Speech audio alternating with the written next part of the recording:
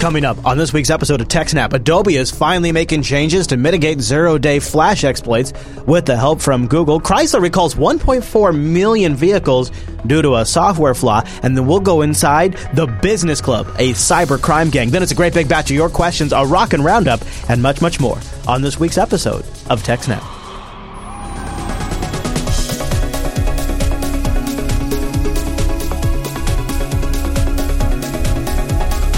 Hi, everyone, and welcome to TechSnap. This is episode 226 of Jupiter Broadcasting's weekly Systems Network and Administration podcast. We stream this episode live on August 6, 2015. This episode is brought to you by our three fine sponsors, DigitalOcean, Ting, and IX Systems. I'll tell you more about those great sponsors as this here show goes on. Our live stream, that's powered by the incredible Scale Engine over at scaleengine.com. You should really go check that out. My name is Chris, and joining us every single week is our host, the admin, the tech, and the teacher. Yeah, it's Mr. Alan Jude. Hey there, Alan.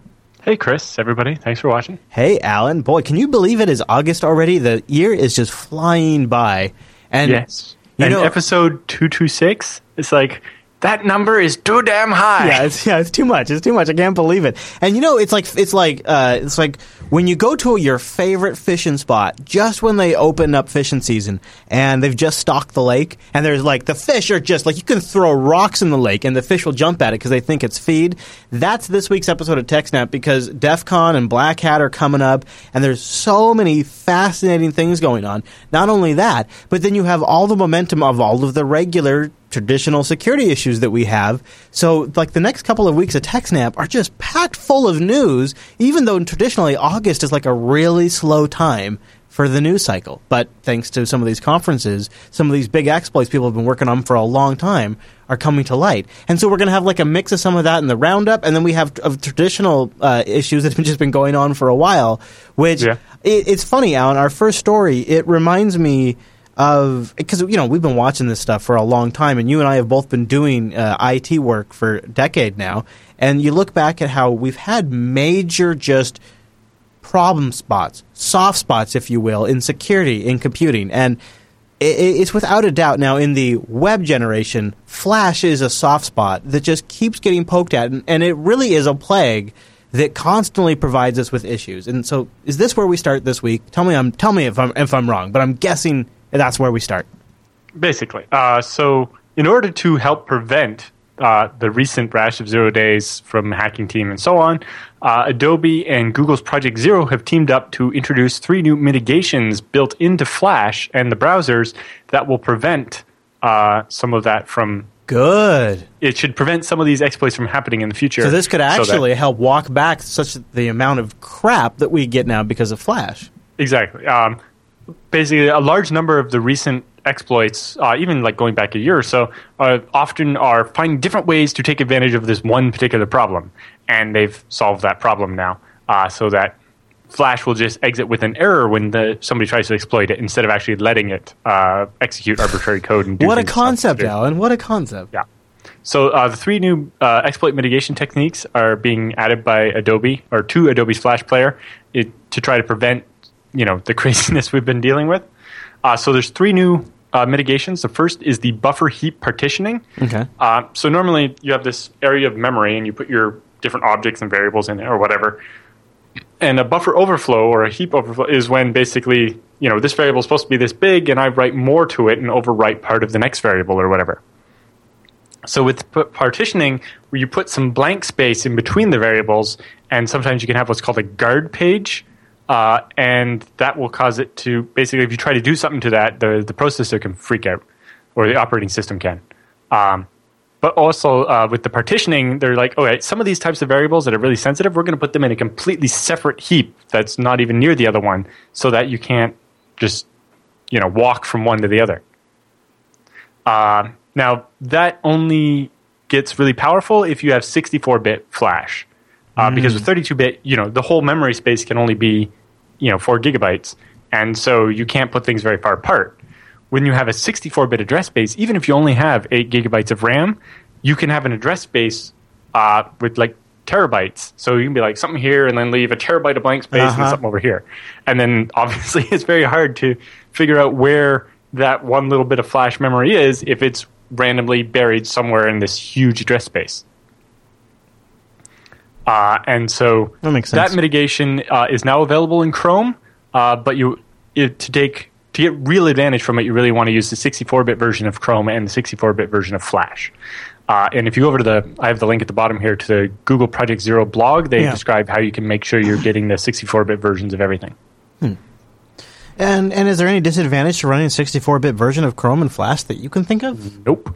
I don't know why they haven't, it hasn't been more popular. I think at one point it was because Flash wasn't available as 64-bit. Right, and they only had 64-bit Chrome for Windows for a little while. Is this only available? So hold on, now this might only be available for Windows. No, it should be available for all operating systems. Okay. But it's only available in Chrome currently, but we expect it to be available in other browsers sometime in August. When they finally catch up, right. When all the other browsers finally catch up. Google just released this, so Firefox just has to get it into the next release, right? Catch up. With the release process, it basically has to go through the Aurora build and the nightly build and down to beta, and then eventually it shows up in a release. I mean, not to mention they have all those other Chrome features they're still trying to catch up to, so... I'm just kidding. I'm just trying to rally you up. I was saying they're trying to catch up. I was just seeing if I could get version numbers. Yeah, exactly. So I want my Firefox 4 back. So the reality is, if this works, that'll make it harder to do these exploits. I mean, that's something, right? Yeah. And then we have another one: the stronger randomization of the Flash heap. So currently, the Flash heap kind of always ends up in this kind of predictable spot. Okay. With this change, they make it much harder to guess where it is going to be. And they also make it so that when you do a large allocation of memory, that one gets randomized as well, causing it to be at an unpredictable location. So this, the Google Project Zero guys talk about, here's an exploit we had like last year or earlier this year. And the way it worked was we just kept making this object bigger until it was like a gigabyte, and eventually we would be able to guess where it was, or at least where part of it was, so that we could find the code we wanted to execute. Well, now with a big 64-bit address space and randomized locations, good luck trying to find that chunk of memory you're allocating. No kidding. In that giant address space. No kidding. Even if you allocate all the RAM on the computer, the address space is still so much bigger. It's like a needle in a haystack. Ours calls it no man's land in this article.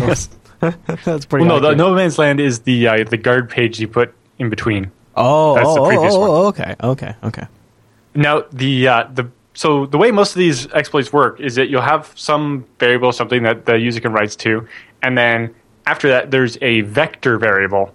And the way they store those variables is it has the length at the very beginning and then the data. So then you can, it's like, the next X bytes are this variable, and after that, look for the next variable.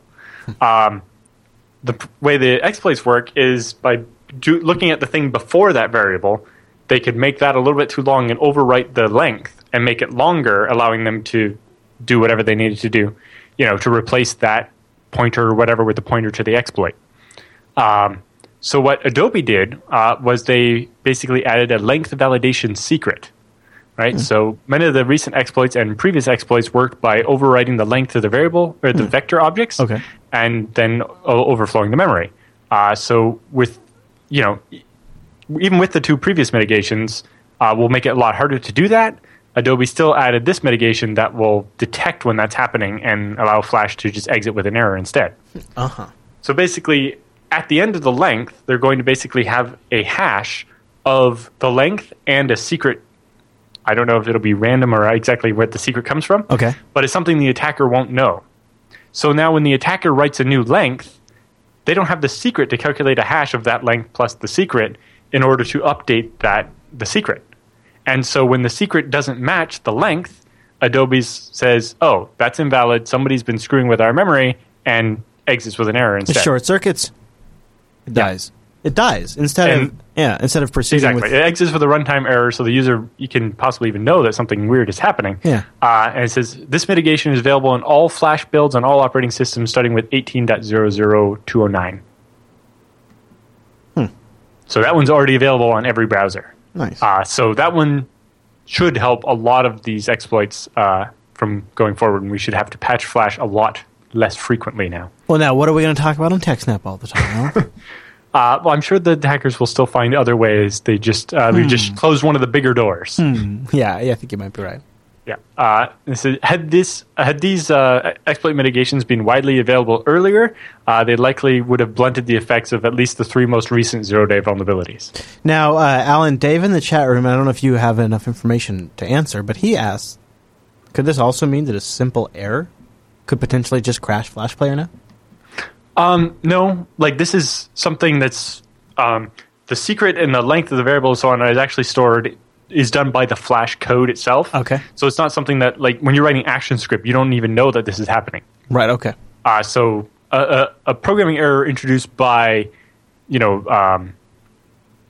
somebody who's writing a Flash program can't just crash the Flash Player. You would have to be illegally modifying memory in order to crash it. And in that case, that's what you want to happen. I almost wonder if you could implement this in operating systems. Yeah, I was just kind of like, well, I'm wondering why they only apply it here. Obviously, it would take more memory to do this, right? For every application, you have to keep this Sentinel and so on. At least virtual memory. Yeah. All right, Alan. Well, Interesting that could be potentially huge news. Yep. That I didn't quite understand, so I'm glad you broke it all down for us. Any other thoughts on that story?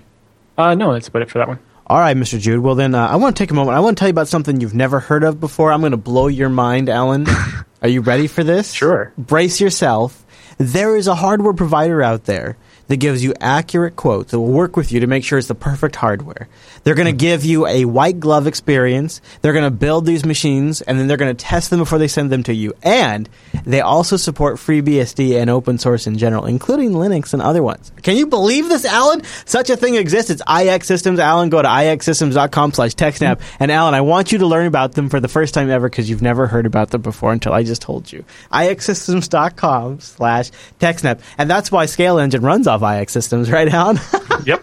Because you never heard of them before until now, right, Alan? Because yeah, right. And actually, I want you to go to my face isn't on their website or anything. No, not at all. In fact, if you were over at IX Systems' Facebook page, you might have noticed they recently had some new photos posted with the new logo going up on the front of the building. Look at that thing. Got the new sign. That is sharp looking. I really, you know what I'm going to do? I'm going to give that a like right now. Boom, just like that ass. Look at that. The new logo is really clean. I want you to go to ixsystems.com/TechSnap. They have a white paper over there you can grab. And also go over to their website and just check them out. Tons of good rigs. Stuff that you could run your entire enterprise off, your virtualized infrastructure, your website, all of that, down to just something for your small business, like a FreeNAS system. We've gotten some really great emails about people who have implemented FreeNAS for their small business, doctors' offices. I've got actually a note from somebody who works at a doctor's office and has a FreeNAS machine, and they've set it up. They can even they use Plex, and for the patients who are undergoing I don't actually know what, but it's like they're getting a treatment. They're getting they have to sit there with an IV, and they're getting a treatment, and they have LCD screens, and they're using Plex streaming from their FreeNAS machine to the LCD screens on these beds that are built in. They have like an arm with these LCD screens, and the patients get to pick their media, all streaming from a FreeNAS rig. They have 6 beds doing it, and it just runs like a rock. So from like a system like IX Systems has it's literally like you could hold it. It's unbelievable the size and the power you get, all the way up to these huge enterprise class rigs that are just unbelievably powerful, or custom built solutions like Mr. Jude takes advantage of. Have you gotten your new rigs yet? Not yet. Very soon. But yeah, 216 terabytes. You need like an evil mustache you can stroke when you say that, and like put your pinky up in the air, like. That'd be good. Yeah, it's amazing too, because when you implement something based on open source, it's so nice to have a hardware vendor who's not going to punt when you have an issue. They really understand what's going on, and not only that, but the rig that's been built is really best in class. So the hardware is great, the support's great, and they're not going to punt when you ever have an issue. ixsystems.com/TechSnap. Go check them out. They're a secret weapon. If I had known about them a dozen years ago, I might still be an IT contractor. Yeah, because your life would just be so much easier. Really. I mean, it's in a way, like, I kind of wish I would have known about them a lot sooner.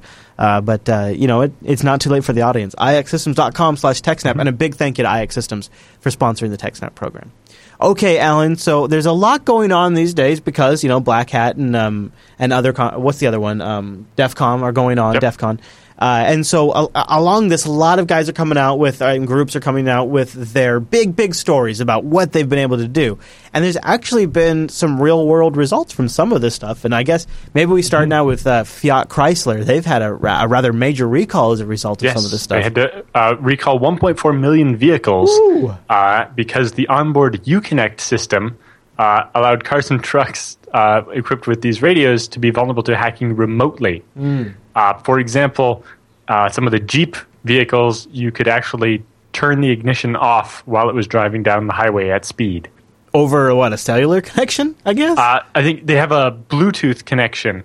Basically, they didn't want to run wires between the different parts of the computer in the cabin and the other part that's in the trunk or whatever. Yeah. So they did it with Bluetooth. You're kidding me. Nope.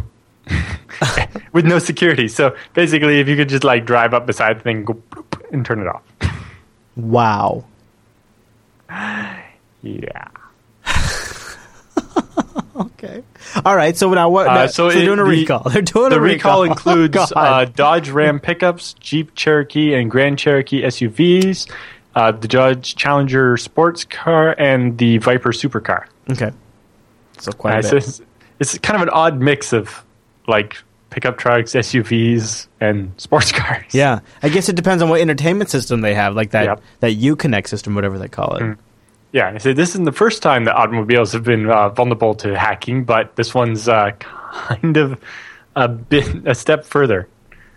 But yeah, so apparently the Fiat Chrysler Uconnect infotainment system uses Sprint's wireless network as well, but it's not a Sprint issue. Yeah, so there you go. So if it's on internet, it's got a public IP address, most likely. It seems like it, yeah. So unauthorized remote access to certain vehicle systems was blocked with a network-level improvement on Thursday, the company said in a statement. So, yeah, apparently they're all linked on a Sprint network as well, and they put in some firewall rules to stop vehicles from talking to each other or something. They say affected customers will receive a USB device which they'll plug into their car and it will remotely upgrade the firmware. Oh, that'll go fine. There will be no problem with that. Yeah. No. Yeah, so first of all, let's just begin with the practical issues there. They got to have the right mailing address for the customer on file. If it's been a few years, what if I've moved since I bought a car? Right, exactly. What if I didn't register? Where's the USB port? You got to describe to the customer where the USB port is. That's probably different for every single make. Right, every single model is going to be different. So some of them is going to be in the trunk. Some of them. Well, no, I imagine it. There's almost every car has one by the radio. Maybe center some console, of them. Just because you know what, my wife's car, it's in the trunk. So when you have to update the maps, you have to go to the trunk. I mean, for hers, it's just that's where it's at. Doesn't it have one in the dash to plug your phone in? Nope. Well, that's not very useful. I agree. It's a little silly. I'm just as worried about my Ford because it has a Microsoft sync system. Yeah, exactly. So it's just a disaster, Alan. It's just a disaster. Yeah. So two Democratic senators in the U.S. have introduced legislation that would direct the National Highway Transportation Safety Authority and the Federal Trade Commission to establish rules to secure cars and protect customer privacy. I'm not exactly sure how you can legislate to write secure software, though. Yeah, this is concerning. But apparently the senator's bill would establish a rating system to inform owners about how secure their vehicles are beyond the minimum federal requirements. So if it's a star system like the crash test rating, I suppose that makes sense, but how do you determine who gets how many stars? Yeah, and is that going to be, that's, of course, you'll just probably... would it be a track record after the fact? And if you're auditing it before the fact, wouldn't anything that's not the best be bad? Two things jump out at me. Number one is, it's probably going to be an expansion of the existing safety system now, right? And that means more, of course, bureaucracy. But number two is it seems like you'd have to have years of track record to really have that data be useful. And at the beginning, it's going to be either conjecture based on reports or based on hypothetical testing and not based on... an audit or something. It's like, well, they're not going to read all the code, so it's going to be like PCI DSS, and that'll just be a waste of money. I don't feel like with all of these exploits we've been talking about over the last couple of weeks with the Jeeps and this stuff, we don't actually have a solid sense of the practical risk involved. How do you figure out what my device, what my car is? How do you narrow all that down? How do you actually get to my car? And what are my options? Buy the new Toyota Corolla because it has a 5 USBs rating. Right, yeah. And what are my options, like, once you've compromised my system? Could I just put it in neutral, turn my car on and off again, and get control again?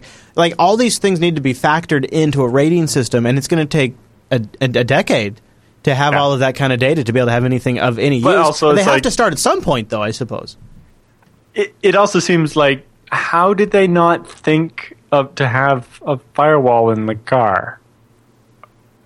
Yeah. Only allow outbound connections, not inbound. Yeah, well, that's about saving money, I guess. Firewall. It's not hard to do. You can get them. They're a thing called free software. I guess that's about money? I can't. I don't know. Getting sued because someone died because I turned off their car remotely and they lost control because the brakes don't work. Yeah. Is kind of worse. Yeah, I totally agree. I do totally agree with you there. I totally agree. It makes you think, though. Yep. How could they legislate this? I can't fathom it, to be honest with you. But yeah. Any other thoughts on that story, Mr. Jude? No, that's about it. All right, well, then I'll tell you about my good friends over at Ting. Go to techsnap.ting.com. My cell provider now for over 2 years. We have a lot of folks now in the JB crew using Ting. Rikai, our editor, uses it. Noah is a Ting customer. I believe producer Q5Sys is a Ting customer. Angela is a Ting customer. I have our nanny on Ting. And I'm missing people too. I think a couple of our other producers are on Ting. Like the whole crew is on Ting, and a few of those are all under one account, and that's really nice because it's only $6 a month for the line, and then just the usage on top of that. Well, everybody I just named is pretty savvy, and they're all really comfortable with like Wi-Fi calling, Hangouts, Telegram, and stuff like that. So we just get an outrageous savings on our bill. It's usually no more than like $40, $50 a month at max, and that's like when it's $50 a month. It's like when we're all traveling and going to an event. Yeah. With every cell phone provider available in Canada, the $50 is the minimum to have an account. Yeah, I know. Yeah, techsnap.ting.com. Go there because not only does that support this show and it keeps us going, but it gets you a $25 discount off your first device if you have a Ting-compatible device. And I got like a whole bunch because I got GSM and CDMA networks. Well, then they'll give you a $25 discount off of your service for a month, and or just your credit towards the credit, and for me that paid for more than my first month. They also have an early termination relief program, which is pretty sweet if you're in one of those duopoly contracts. And then, like, one of the nice things about Ting, besides the fact there's no contract, it's only pay for what you use. It's $6 a month for the line. The phones are unlocked. No hold customer service. Isn't that nice? No hold customer service. Yeah, you call them between 8 a.m. and 8 p.m. East Coast time. And they also have a great dashboard. And one of the other things I think that's outrageously great about Ting is there's so many great ways to stay connected with Ting. They have Twitter. They have an active YouTube profile. They also have a really great blog. In fact, this week, if you've been a Ting customer, I encourage you to go to ting.com/blog. Go to techsnap.ting.com, then click on the blog link. They have a security update. There was as a precautionary message, they say, they're in the process of resetting everyone's Ting account password. Which, yeah, I know. Yeah, this was a bigger thing that actually happened at Tucows, the parent company, and in fact, Hover and OpenSRS and everything as well. And we're going to talk more about it in the roundup. And we'll give you more information there. But this is just something we want to get the word out. Really, get your password reset. Yeah, Ting says here some hoodwinks tried to get into Ting. We have no evidence that any accounts were accessed or any sensitive details were lifted. But they want you to go out there and try to reset and change your password because just to be safe, they say they've been looking and they're continuing to look. They have no cause for worry at the moment, but they're resetting every Ting's customer password. It's just an exercising of overabundance of caution, which we here on the TechSnap program absolutely appreciate. They didn't say, well, we saw something suspicious, but we didn't see any evidence of any files being taken, so we're not going to make you do anything. It's like, no, we're going to reset because it's better to reset. Might as well do it anyways. It's good hygiene. Also, I encourage you to think of Ting outside the box. Remember, because you only pay for what you use. You can go get that Ting SIM card for $9.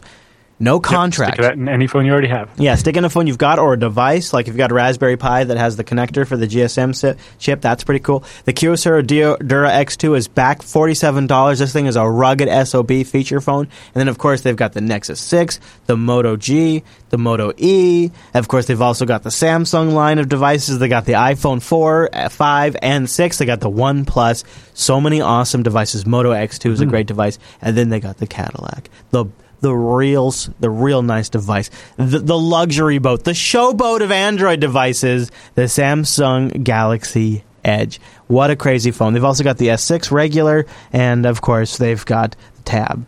Go, and of course the Nexus 6 as well, and the HTC One M8. Lots of really nice. You have the Nexus 6, Alan. How are you liking that? I am loving it. Wow, that's a monster. That is a monster. It works great, though. Yeah. And it's snappy, and it gets updates on a good schedule. Yeah, that is very true. In fact, we're going to talk more about that in the roundup, as a matter of fact. You are in a good spot.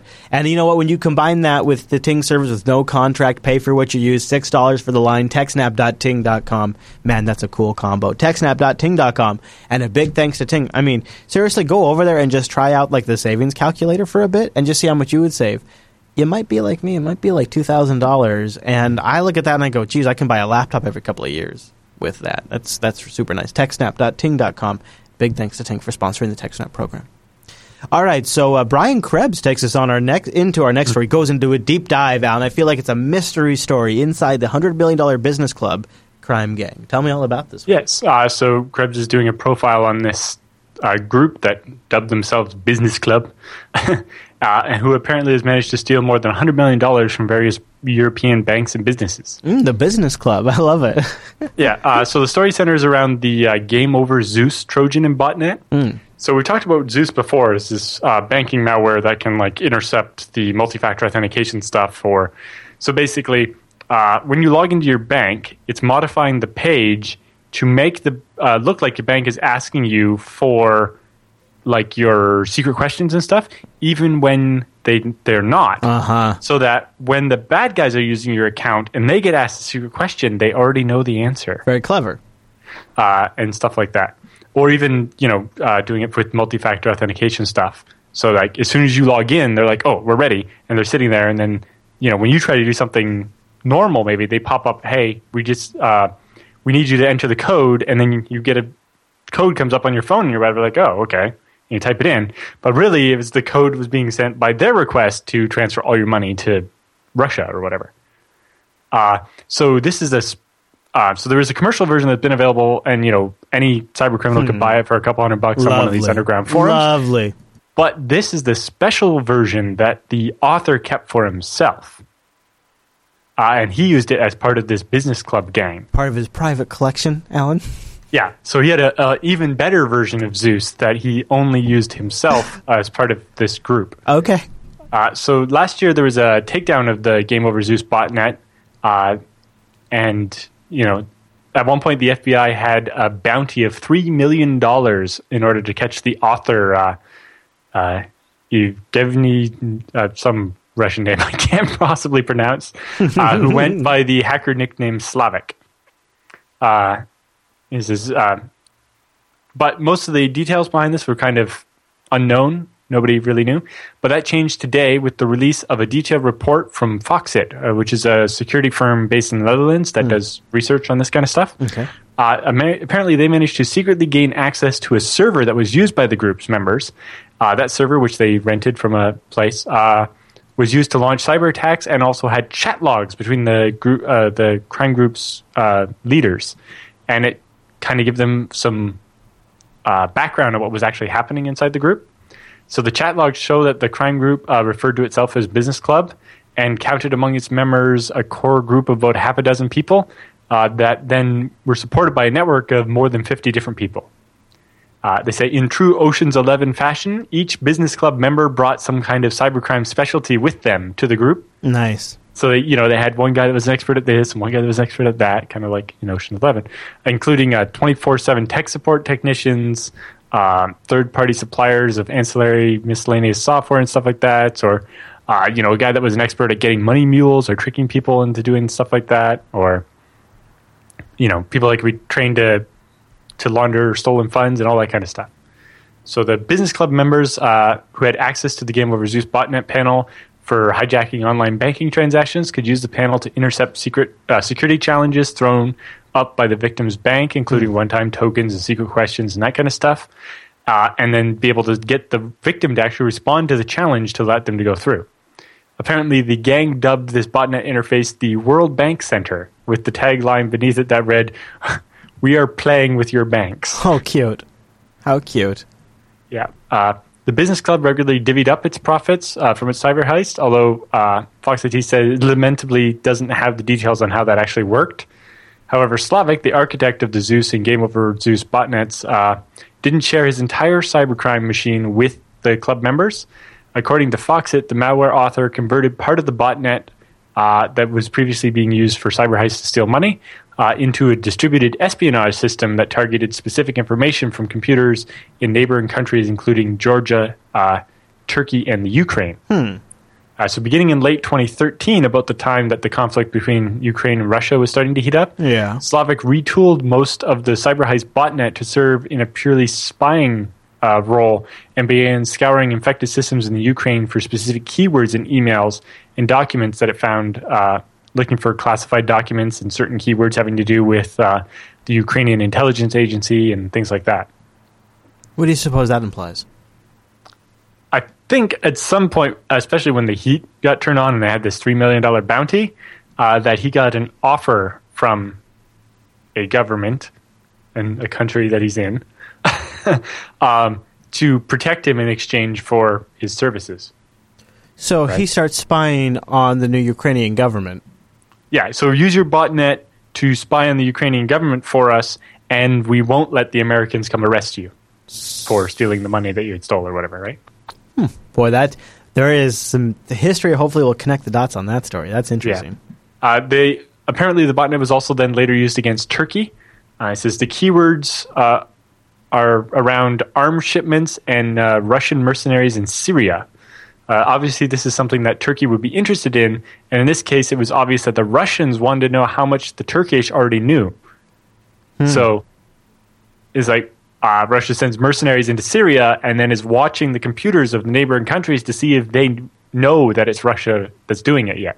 Well, and it's interesting because the current kind of line of thinking is that, not to bring politics into TechSnap, but the situation in Benghazi was actually about, there was a CIA annex station next to Benghazi that was coordinating transfers of weapons from Turkey to Libyan rebels and Syrian rebels, and Turkey was coordinating the transfer of those weapons from the U.S. as sort of a third-party intermediary to sort of absolve the U.S. of the connection to the weapons. And so it's fascinating to see that this would be communications from the Turkish government that are classified because... that are being surveilled by this Zeus banking Trojan. Right. And if there is connections to the Russian government, because they would likely be the ones interested in monitoring the new Ukrainian government, they'd also be interested in the U.S. supplying arms to Syrian rebels.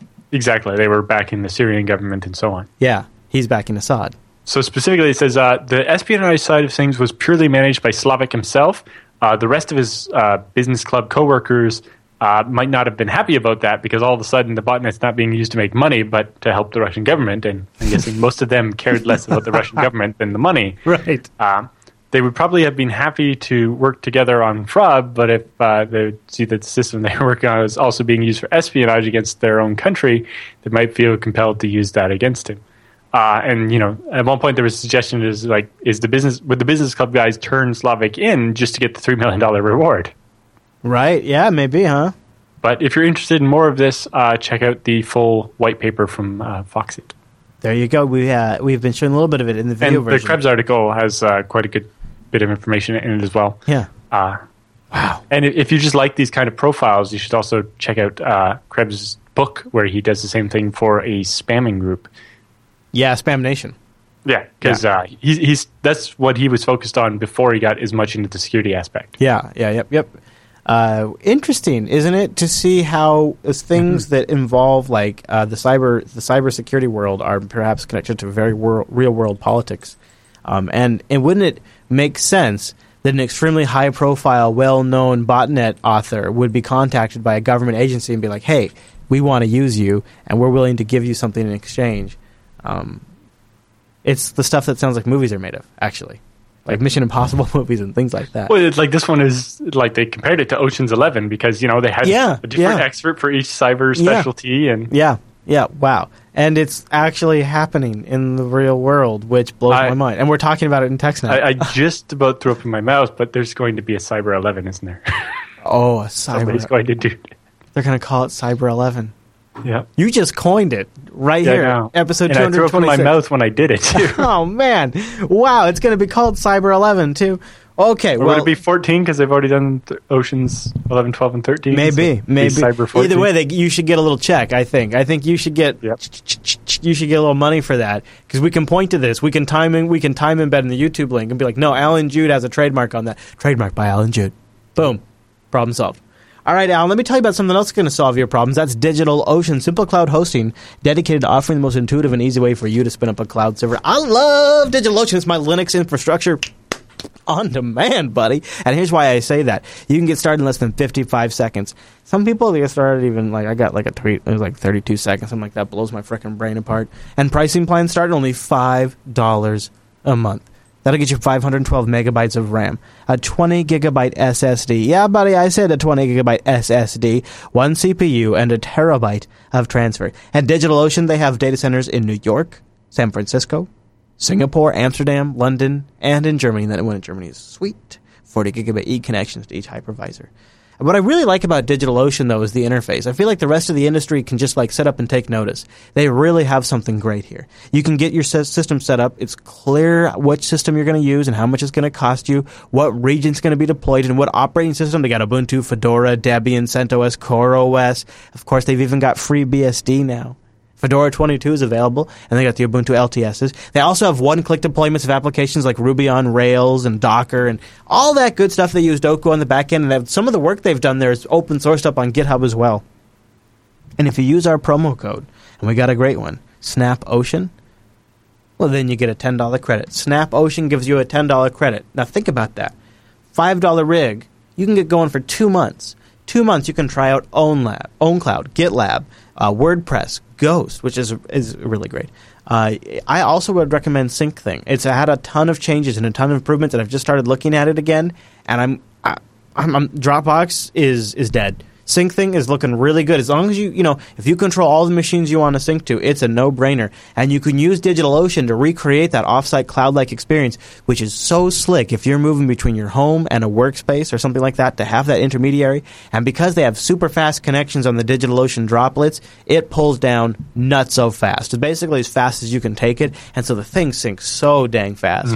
And you know what? You can try it out. Just try it out. 2 months for free when you use the promo code SnapOcean. That gives you a $10 credit. Try that $5 rig and just play with stuff and see what I'm talking about. Experience their interface, experience deploying applications, all of that. Spin up a droplet. And not only that, in that time you could try out some of their great tutorials. Like they have one up there on their website right now, how to install Linux, Nginx, MySQL, PHP on Debian 7, the LIMP stack. Because Nginx is really, it's a lot of people are looking at this over Apache these days for tons of good reasons. And some good documentation on how to actually do it is invaluable.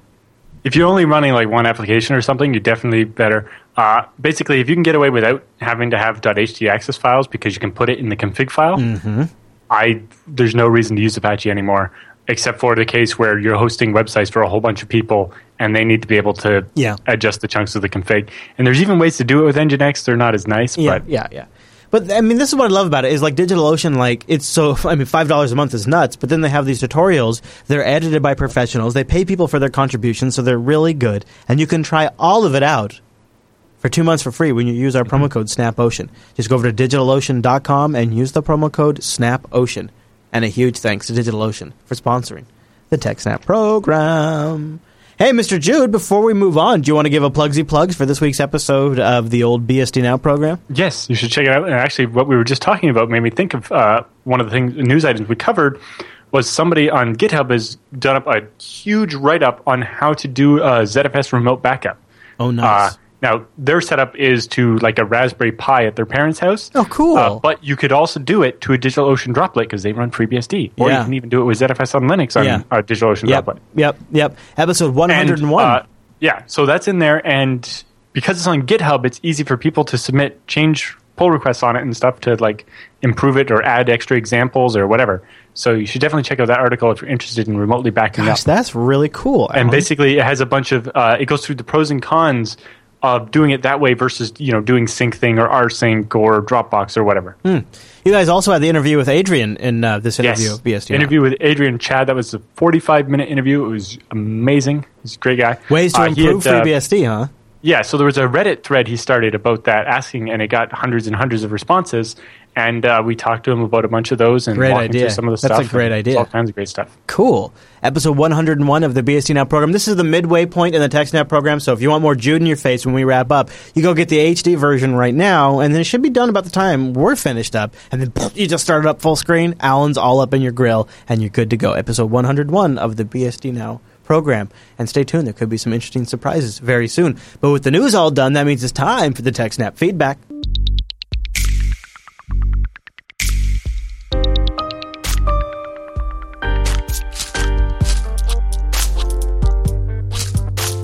Thanks for sending your emails to TechSnap at JupiterBroadcasting.com or popping that contact link at the top of the Jupiter Broadcasting website, or even better, like a ninja, creating a thread over on our subreddit at TechSnap.reddit.com. Our first email this week comes from Tim, and Tim writes in about a FreeNAS question and quad gigabit Ethernet.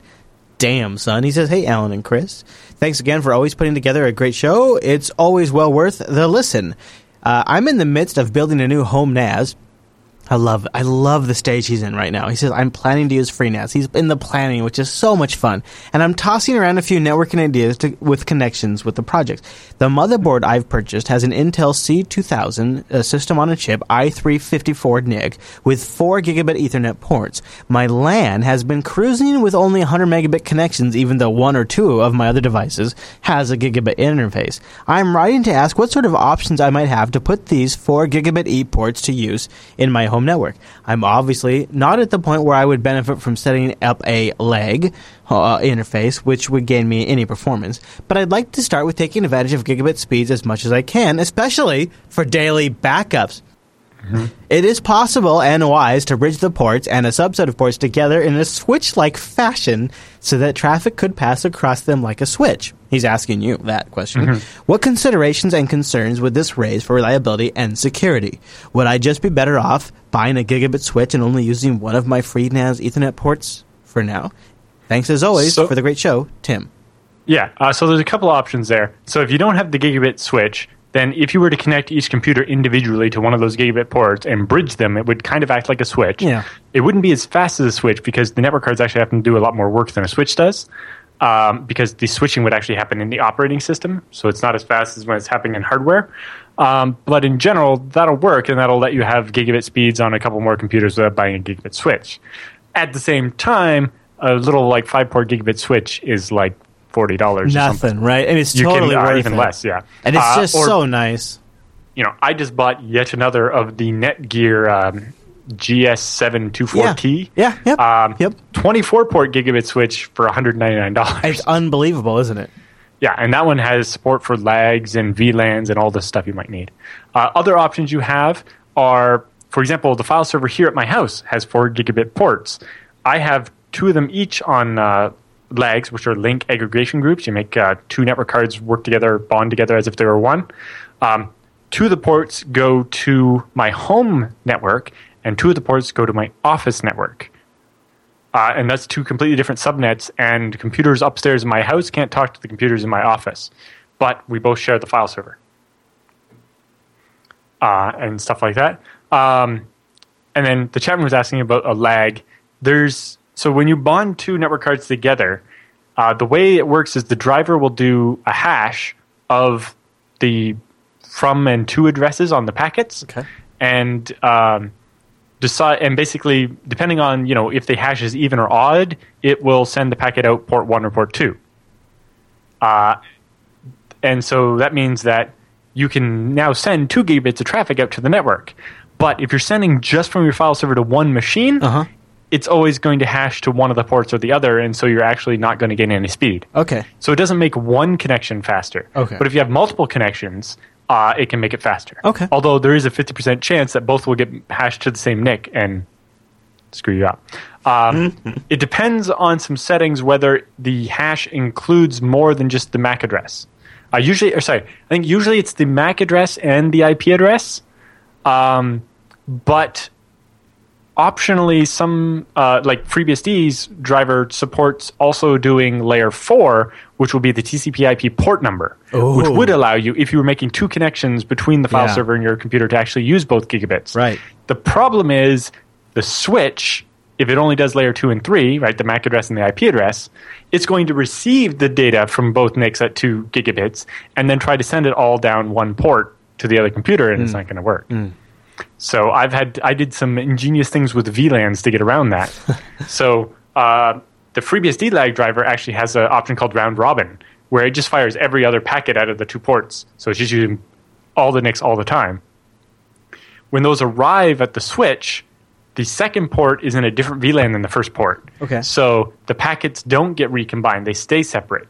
And then when they get over to the destination ports, eventually they get untagged as they leave the switch. And so when they arrive at the destination system, it just comes in as both streams at the same time. Okay. Although technically this violates the Ethernet standard because the frames aren't necessarily in order because you're just round-robining them as fast as you can. You're making a mess. Yeah, it's a mess. Yeah. But the FreeBSD driver will handle it, and it'll work. Okay.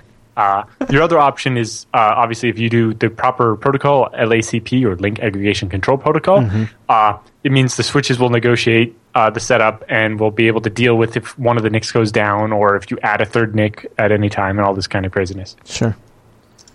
All right, Mr. Jude, are you ready for the next question? So I guess he asked about security. Basically, depending how you set it up, you can actually make it so that if you don't bridge them, you could make it so that, computers over here can access this share, but not, and only computers over here, this one, but they can't talk to each other. Whereas if you bridge them, the traffic, basically your file server turns into a switch, and it's not as good. In general, I'd say you could buy the gigabit switch, but if you don't want to, you can play with that and bridge it and have it. The problem with that is if you reboot your FreeNAS, you're going to temporarily disable the internet, the network connection between your machines that used to use a switch instead. All right, Mr. Jude. Okay, moving on. Moving on. Next question comes in from Hacker Shack. How about that one? Hacker Shack. No? You don't think that? I think that's a good one. I like that. Anyways, he says, can anyone recommend a good eSATA enclosure for a 3.5-inch SATA drive? I have an old Ultima aluminum case that is perfect, but it isn't sold anywhere. I'd like to buy one and like to place a 4-terabyte drive in the enclosure. Now, Alan, I wanted to kind of actually maybe even talk a little more about eSATA enclosures, hooking them up to a storage array, and using them with ZFS, and your thoughts on that in general. Because I have to be honest with you, as somebody who has a FreeNAS Mini with a set amount of disks, it's extremely, extremely, extremely tempting to use that eSATA port to hook up a big old something multiplex with a whole bunch of more disks or something, because I need more storage. Yeah, so eSATA is definitely better than USB, right? Because in the end, it's just SATA. The problem is once you start using something that's multiplexing or something like that, then that's a translation step, and the big thing there is it can mean that if that gets stuck on an error or something, it means all those drives disappear at once. Okay. Which can be unhelpful. You know what? Yes, in my experience, usually, power cycle it and it all comes back and ZFS will recover. It's not so bad, but not my preference, but definitely doable. Okay, so when I asked you about USB, you were kind of like, yeah, USB is down. No. Okay, all right. So eSATA a little more comfortable with. All right, very good. All right, next email. But for my setup, slightly different, I suppose. But I got an LSI controller card that has external SAS connector, and then connected to an external chassis that just had the more disks in it. That's probably a lot more expensive than a eSATA enclosure off your Newegg or NCIX or whatever. But it depends what you're doing. In my case, I wanted the second shelf of disks to be rack mountable. All right, obviously Alan. Not what most people are doing. Next email comes in from Paul, and Paul writes, he says, hi, Chris and Alan. First of all, thanks for the great show. I've been listening to LAS and TechSnap regularly for a couple of years now.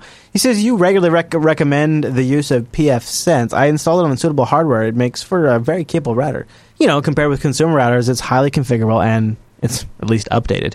Security risks due to consumer routers are not getting updated, and firmware appears to be worsening. It appears to be a problem that keeps getting worse. I was in need of a new router due to upgrade of my internet services. I'm in the UK, and my ISP is Virgin Media. The service uses DOCSIS 3.0 technology, via which I get 152 megabits. Not bad. And he says when he runs it on the test, he has around 159 down and 12 megabits up. And That's about a 10... nice internet. Yeah, with a 10 millisecond ping as well.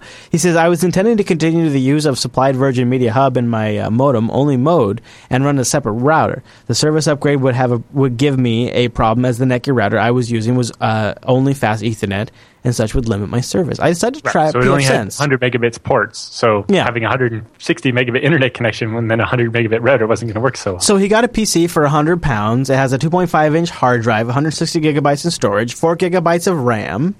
All in, total cost was £160. Not bad. Total power consumption is 16 watts. After some trial and error and getting all the settings across from his existing Netgear, the router's been in operation for about a year now. With dual-core Atom CPUs at 1.8 gigahertz, the router has plenty of performance to act as a router. It can be used to run a DNS server. He has Snort turned on, a proxy server, full VPN, and all of these functions can be set up via the pfSense web interface. He says it's really critical that I mention the dual NICs are Broadcom and not Intel. Also, the Atom processor does not support AES NI to accelerate the VPN encryption. Now, Alan, why do you suppose he figures it's important to mention the Broadcom and not Intel? Is that something unique to pfSense? The Intels are definitely better, but the Broadcoms do work when they're wired NICs. But he says overall, he's been very pleased with how pfSense has been running on his Minex PC, and he says it's been a great experience of BSD. He says he hope you found it interesting. We had a similar story. We host a video streaming thing for a government agency here that does math tutoring for all students from like grades 7 to 10 in every public school in Ontario. And they had a Cisco ASA firewall thing, had gigabit interfaces, but it couldn't do more than 200 megabits per second of traffic or it would just fall over and die. Yeah. So we took one of their HP servers, which has 4 Broadcom gigabit Ethernet NICs. We took one of their dev server that was spare, reformatted it, threw pfSense on it, and now it can route 2 gigabits per second of traffic and doesn't even break a sweat. Funny. It's like we replaced this like $10,000 Cisco thing with the leftover server, and it works better. That's amazing when that happens. I love that. Jason writes in, and this is great. We had a question last week around like a Gluster FS alternative, and we're like, all right, we'll toss this out to the community. Maybe we'll get a good answer. Well, Jason writes in with not just one good answer, but like 3 and maybe even 4 really solid, great answers. He says, recently a viewer had a question with essentially sounded like a distributed network file system. Alan mentioned Gluster FS. Well, maybe I misunderstood the user's requirements, but there are a couple of distributed network file systems that are all open source. And basically the guy's question was, I know about Gluster FS. I don't really want to use Gluster FS right now. What are my other options? And so Jason says, check out Moose FS, Lizard FS, and Ceph, CEPH, which was recently purchased by Red Hat. He says also Lizard FS, by the way, is binary compatible code rewrite of Moose FS. Go check these out. You might find some of this information useful. Again, that's Moose FS, Lizard FS, and Ceph, which is CEPH. And so, of course, if a whole project, Lizard FS, was based on the fact of Moose FS is so terrible we need to rewrite all the code, that doesn't inspire me to use Moose FS very much. Now, Ceph I have heard of a bunch of people. I might actually try to look into that. Although that was also where SourceForge ran into all their problems, although I don't know that was actually because of Ceph. But, yeah. I mentioned Gluster FS because he was asking about ZFS and so on, and I think that was the one that, as far as I had heard, was closest to working with FreeBSD. Yeah. And there's a working port of it. Yeah, which we talked a little bit in last week's episode about. Now, Alan, maybe we should have put this at the top of the news segment because this is kind of a big deal. The integrity of FreeBSD could be completely compromised because some rogue hacker known as Alan Jude now has enhanced commit privileges. Can you expand upon this story, Mr. Jude? Right. So, I'm sure everybody's seen the video if they were interested. Last year, in 2014, at BSDCan, they gave me a documentation commit bit, which allowed me to commit to the documentation tree at will. I'm under mentorship, so everything I do have to be reviewed first and so on. Anyway, but I could go crazy on docs. But based on my recent work on the installer and some other bits, they've now given me a commit bit for the source tree so I can actually break the entire operating system. Good job, sir. I would say that is a level up, achievement unlocked, as it were. Yes. Nice. And you should definitely feel sorry for Baptiste Rosson and Marcel Moulinar, who are my mentors and have to review everything I propose to commit. I do. But you know what? It's a pretty novice C. It's pretty neat, though. It's still at the same time. It's pretty cool. And you know what? I'm sure, Alan. I'm sure you'll be judicious and cautious with your commits. Yes. I'm sure. I have no doubt. I haven't broken so far. I made Xargs, the utility which basically allows you to take an input thing and break it up into, if you have to delete 1,000 file names, instead of running rm file, you can do pipe that list into Xargs and it'll break it up into 2 or 3 commands, whatever, based on, you can only have so many files listed per command. And sometimes you're only allowed, for example, if you're doing ZFS, you're only allowed one argument at a time. So Xargs has this option where you can do like capital P5 and it'll do 5 of them at a time concurrently. Yeah. Well, on Linux, there's -P0, which does as many as possible at once.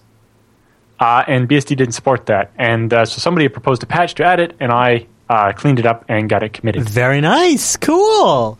Well, you know what? If you would like Alan's same attention to detail and judiciousness and cautiousness, you can email the program, techsnap@jupiterbroadcasting.com. Go over to jupiterbroadcasting.com/contact and send in your questions. We want to get your questions to the show. Give us a whole new batch, please. I really do want them. Your security questions, your networking, your hardware, your infrastructure, questions about purchases, anything like that we like to just get into, please send them in to the show, and that way we can answer them in next week's episode of the TechSnap program. You can also submit them to the subreddit, techsnap.reddit.com, and of course, we love to get them every single week, so keep sending them in. Even if we didn't get to your question this week, it might still be in our archive, and we'll try to get to it next week. And if you don't hear an answer, try the subreddit, because we have a really, really smart community as well. But with the feedback all done, that means it's time for the TechSnap Roundup!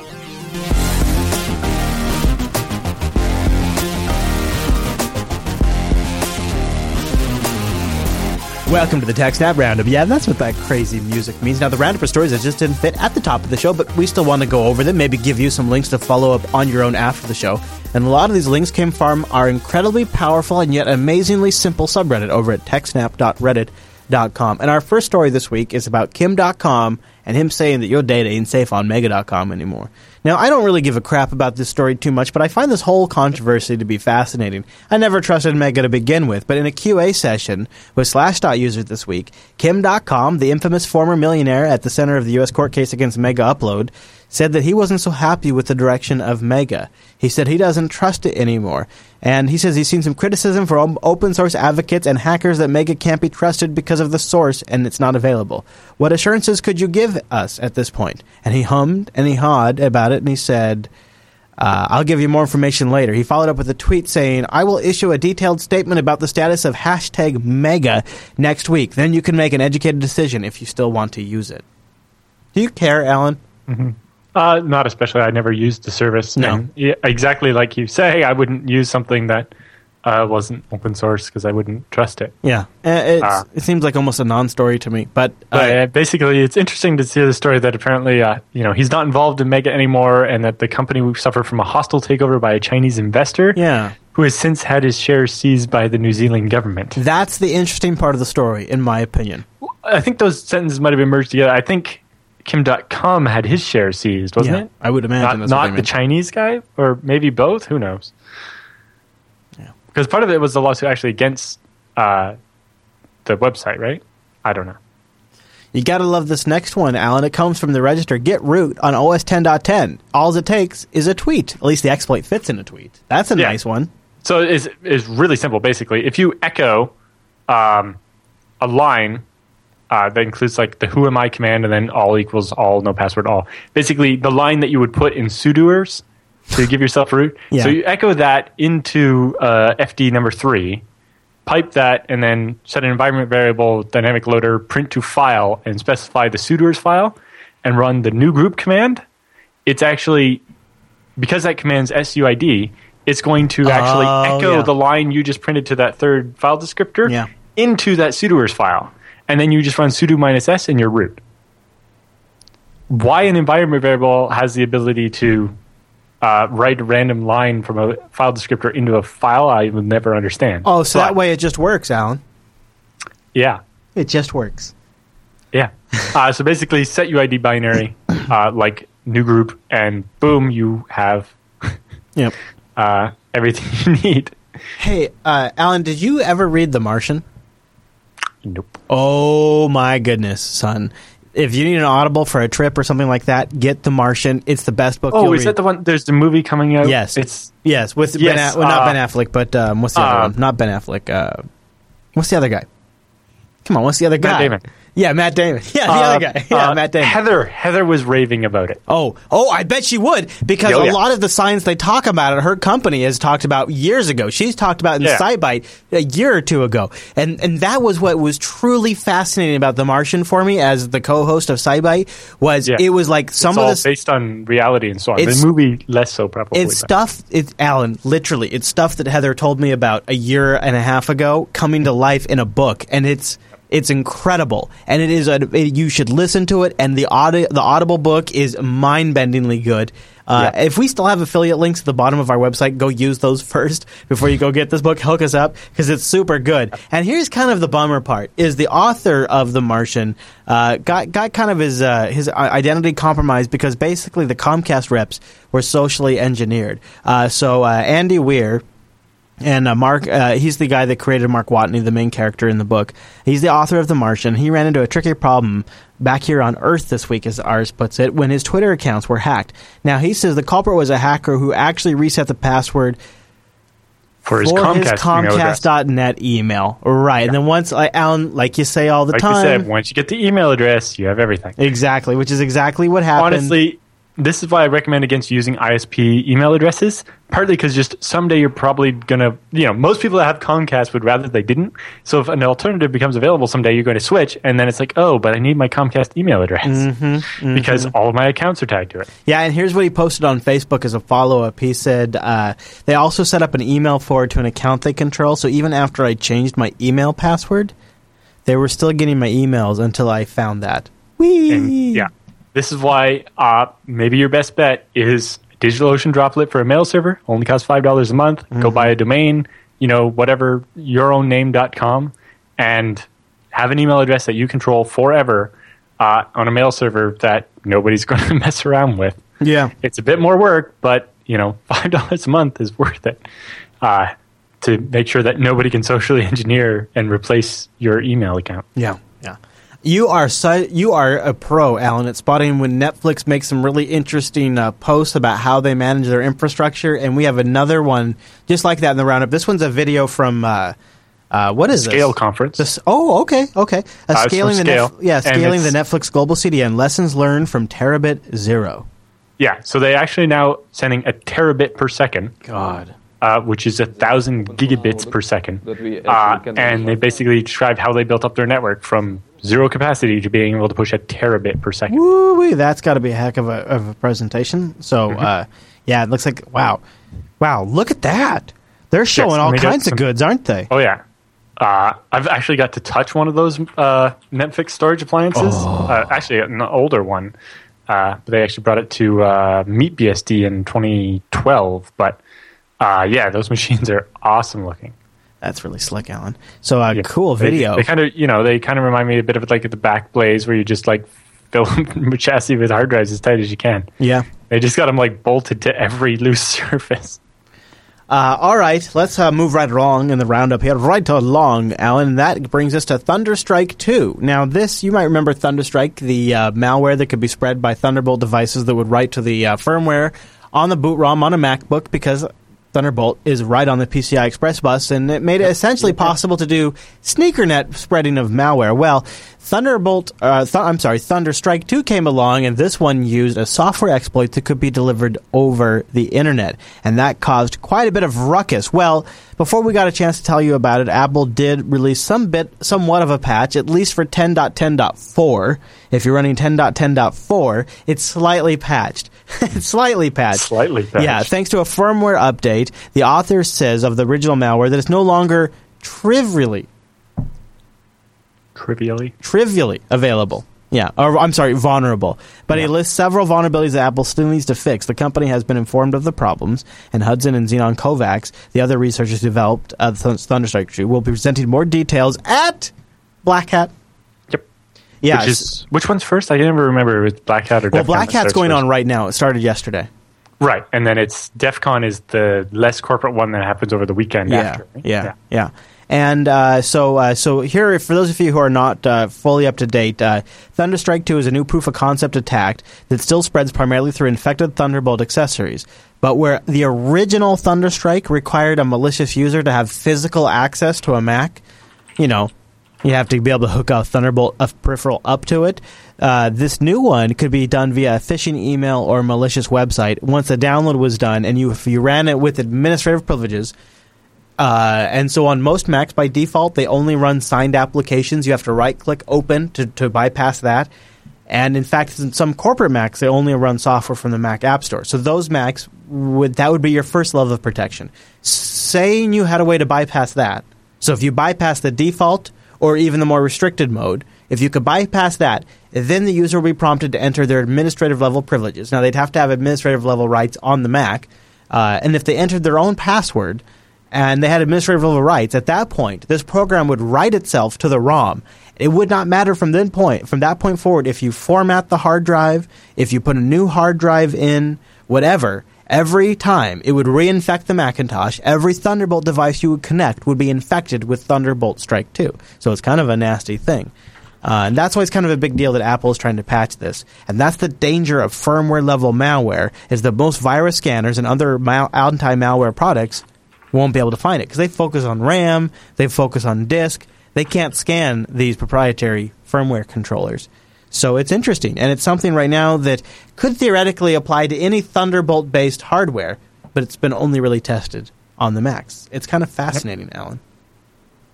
Of course, you're probably patching your Macs right now, right, Alan? You're patching your Macs, Alan? I don't have any Macs. Oh, all right. Well, hey, let's go to our next Netflix story from Scale. Or maybe not from Scale, actually. No, this is a different conference. Yeah, this is from the Nginx.conf conference. Using Nginx and FreeBSD to build their own so this is in this one they go into a lot more technical detail about specifically why they picked Nginx and FreeBSD, why they choose to contribute back to the open source projects, why they run like the developmental versions of the programs instead of not. Oh, fascinating! Like we could have picked a stable version of FreeBSD 8 or something and built on that, and then on the 1st of August, when FreeBSD 8.4 went end of life, we would have been kind of screwed and would have to try to like forklift all the way up to 10, and there'd be a bunch of big changes all at once. Whereas if we run ahead, we can. They call it the myths of stable versions, and I just want to tell people about this because this is particularly fascinating. It comes in at 19 minutes in the video. If you want to hear what Alan's talking about, 19 minutes in the video where they talk about the myths of the stable version. And I'm checking this out after the show. All right, sorry to interrupt, Alan, but I just want to give the folks this specific moment. But yeah, there's a bunch in there where he talks about the myths and the pros and cons of doing it the way they do it and why they chose to do it that way. This was a common theme at BSDCan this year with the companies that were there, because a bunch of them are in the middle of or just finishing giant projects where they're like moving from FreeBSD 6 to 10 or something like that, and they're like, yeah, we promise we'll never get this far behind again because that was really dumb. If you're building a new product, don't start with what's stable right now, because if it takes you 2 years to build your product, then you're gonna be past the end of life by the time you're done. Whereas if you start developing on your current one and can keep subsuming those updates as they're coming, then when you release your product, you're already on the latest version, and it's much easier to stay there. There's not every change that's happened since you started working, right? It's easier to spread that cost out week over week or month over month instead of having to do these giant forklift projects all at once. I agree. I'm just going to leave it at that. I completely agree. All right, Alan. This next one's kind of speaking of keeping up on top of things. Yes. I don't know. I'm so skeptical, but I just want to believe. I believe this can happen, Alan, and Google's going to make it. They're going to make it happen. This announced today. From this week on, Nexus devices will receive regular over-the-air updates each month focused on security, in addition to the usual platform updates. The first security updates of this kind will roll it out today, August 5th, that's yesterday, to the Nexus 4, 5, 6, 7, 9, and 10, and of course, even the Nexus player. The security update contains fixes for issue bulletins provided to partners through July 2015, including fixes for the lib stage fright issue. At the same time, the fixes will be released to the public via the open source project. Nexus devices will continue to receive major updates for at least 2 years, and security patches for longer of 3 years from initial availability, or 18 months from the last sale of the device via the Google Store. So which is ever longer? So you get at least 3 years or 18 months after they stop selling it, whichever is longer. So if they keep selling it for 5 years, you get 5 years plus 18 months. Which, so this is what we asked for like 2 years ago. Google guaranteeing that we're going to push a security, we're going to have a patch Tuesday every month, and we're actually going to fix the problems. And, all it's going to take for this to happen everywhere is once Google makes this policy, and if the phone companies get used to doing it, and it's going to have one every month, then they're just going to set up the infrastructure to just handle it. Well, the OEMs also, Samsung, HTC, LG, Motorola, yep. They all have to get on board too. Like, that's just scratching the surface. Samsung has already said they're on board. Yes. Yep. Well, so they've said things like this before. That's why I'm a little skeptical. I hope it works. I really do. All right, Alan, this next one's a tweet. It's really needed to happen. So. It really needs to happen, yeah. All right, next one in the roundup. A call to PHP's MT_RAN generates only odd numbers, and they have a link here. This is a tweet in the roundup. It shows the output. What's more interesting, if you look a little bit further down, somebody else has a second tweet where they talk about it looks even more interesting in hex. And if you look at that one, when you see the random numbers printed out in hex instead of as random numbers, they actually look quite a bit different. And you get, if you look at the hex, you see it's a bunch of random digits and then 0000001. Yeah. And it's like, it's like all the low bits are not being set or something. Looks like it could be a fairly serious bug. And yes, your random numbers are a lot less random if there's a whole string of zeros in them. Yeah, thanks, Alan. Oh, great. More retailers hit by a third-party breach, including the online services like some of the online Walmart and submissions, CVS Pharmacy, Rite Aid, Sam's Club, Walmart Canada. Yeah. So basically all of these companies, what they have in common is they outsource to another company for video processing. And photo processing, if you've been to any of these, photo processing. If you've been to any of these stores, there's a kiosk you walk up to and you can plug a USB stick or stick an SD card in and get your photos done. Oh, yeah, sure. Well, the company that makes that kiosk or software for it anyway got breached. And so it has all the payment data and some of the stores say they're not sure that the credit cards were stolen, but there was a breach and it affected all of these companies because it turns out every one of these photos kiosks is from the same company. Oh boy, yeah, that makes sense. You get the one guy, yeah. Yeah, and like the way it's set up, instead of Walmart integrating in their website, there was like WalmartPhotos.com or whatever that was basically just pointing to this other company, and all of those sites are currently offline while they try to solve some of the problems they had. Okay, Alan, our next roundup comes from OpenWall.com. What's this one about? This is from the open source operating system security list. Yeah. So this is where they talk about security vulnerabilities and where you get CVE numbers assigned and how there's a separate private list where the Linux distros and FreeBSD and so on get told about vulnerabilities ahead of time to coordinate. All right, everybody, at noon on Friday, we're going to all release our patches for this vulnerability, right? To give everybody time to get all their patches ready. So Qualls, which is the company that does like SSLLab.com and a bunch of other stuff, they found 2 exploits for WordPress. And so they got their CVE numbers assigned, and they set up a coordinated release date for the patch for July 23rd. Okay. At 5 p.m. Not Eastern or Pacific, UTC. So then they posted on the list here. It's like, hello, it's July 23rd at 5 p.m. UTC, the coordinated release date for CVE 3245 and 3246. Please find our advisory below and our exploits attached. And then somebody replied with emphasis, why are you releasing a full exploit just minutes after the patch is released? Right. Disclosure, I am an employee of Red Hat, but this is purely a personal question. Right. Like, why the hell are you doing this? And then obviously the response is, because that's how coordinated release dates work. Instead of trying to shame Qualls for not following your arbitrary views on what is or isn't responsible disclosure, you should make sure Red Hat releases patches hours before the CRD, just like Ubuntu does. Right? So everybody was given the patch ahead of time and was like, make sure you're ready because we're releasing the details at this time. And then they're like, why did you release the exploit along with the details? It's like, because that's what you do. It's like, maybe we need to visit that.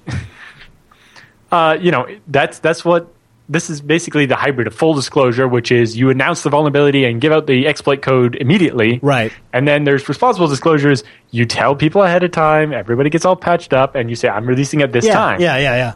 And I guess this guy was expecting them to release the details of the problem, but not the exploit code. And it's like, well, at that point, you're really not helping anything because anybody can read the details and write their own exploit code.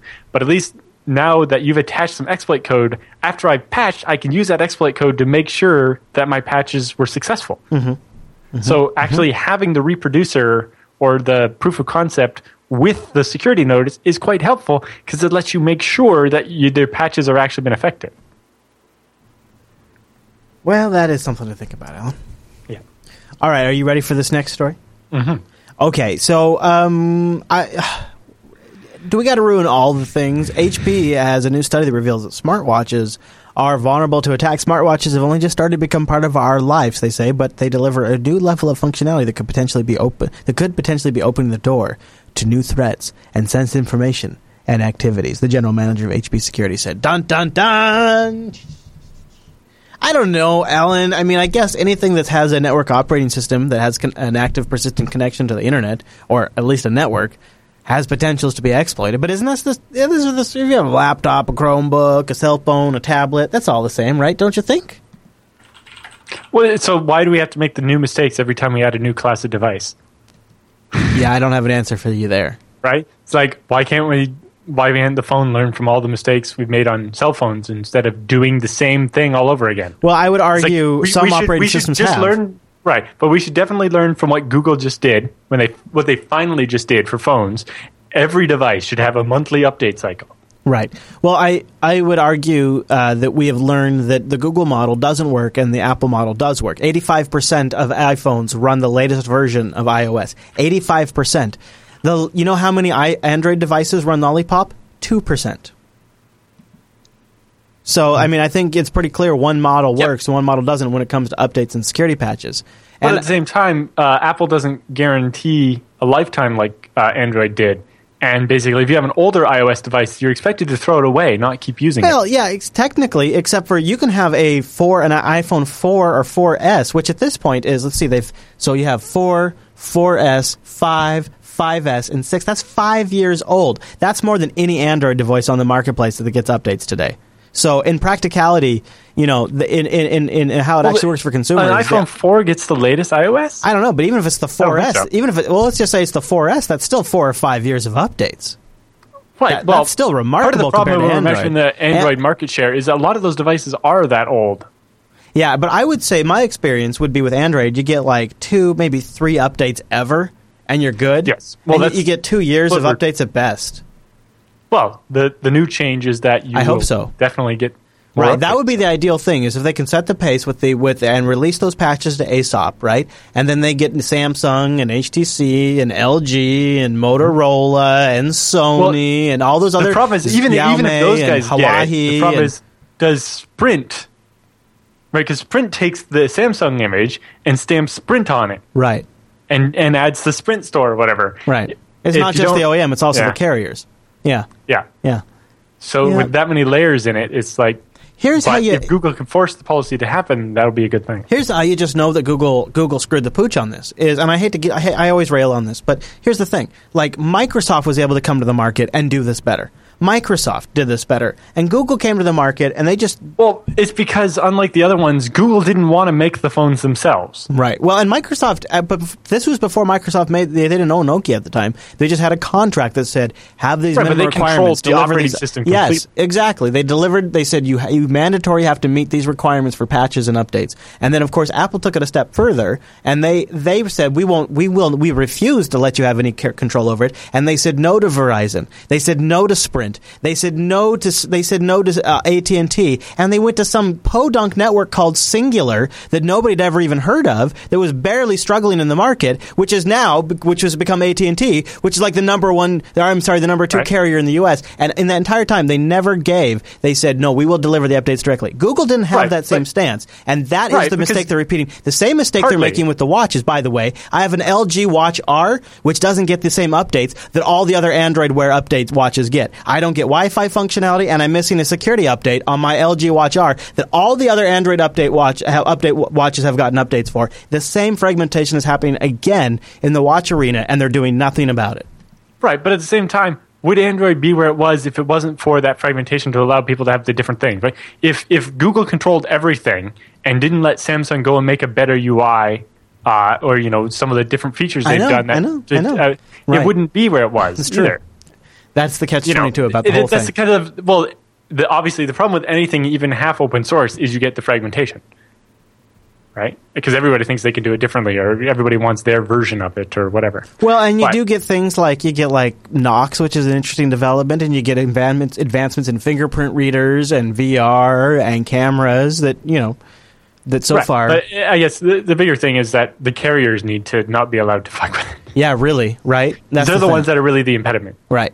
But unfortunately, that's not the trend. I mean, the trend is the carriers are getting to be more entrenched, and that's why. Not to bring in Ting to this, but that's one of the reasons why I'm a Ting customer, is because I feel like when I own the phone, there's no Ting firmware on my phone. Right. Exactly. All right, Mr. Jude. Our next story in the roundup comes from Network World. The Belgian government the Belgian government phishing test goes off track and into the woods. No. So they were doing this phishing test. We've talked about these before, where you purposely send a phishing email to all your employees, and if they fall for it, you give them remedial training or whatever. But apparently it kind of slightly leaked out of the government and hit 20,000 employees of the high-speed train operator in Belgium. That covers all of Europe. So they sent 20,000 employees of a business that's not really related to the government the phishing email as well. Love it. Causing lots of people to have interesting issues with this phishing. I bet. Hence the goes off track is a pun because it was a train company. I get it. Nice. Very nicely done. Hey, if you want to submit to the roundup or maybe another story, make it in the main news segment, techsnap.reddit.com. That's where you go. Also, community feedback, discussion threads. We'll have a thread for episode 226 in there. If you want to give specific feedback for this episode, something unique to just this episode, put it right there, episode 226. And don't forget, you can also join us live. In fact, next week, are we doing a double snap next week, Alan? Yes, we have to, because I'm going to the FreeBSD Cambridge Developer Summit the week after. Yeah, so that means it's going to be a effing marathon day. So join us at 11 a.m. Pacific. That's usually when we start. Go to jupiterbroadcasting.com/calendar. You'll get all of the scheduling in your local time zone. The robots just do it for you on demand. Also, that means we really need your emails, because we really need your emails if we're going to do 2 shows. Oh, my God.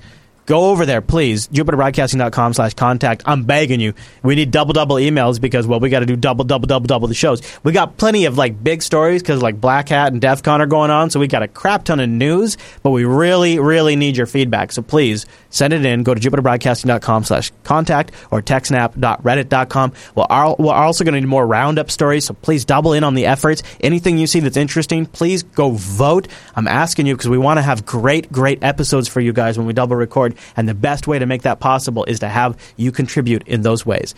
Contact and the subreddit. And that makes a huge difference. And also, last but not least, subscribe so that way you just get the show automatically. You don't have to worry about when we record or anything like that. Just go to Jupiter Broadcasting, look for episode 226. You'll go in there. You'll see the download links right below that, RSS feeds below that. Show notes have everything we talked about in this week's episode of the TechSnap program, documented in copious fashion, as Mr. Jude often does, which is very, very nice. All right, everybody. Well, thank you so much for tuning in this week's episode of TechSnap, and we'll see you right back here next week.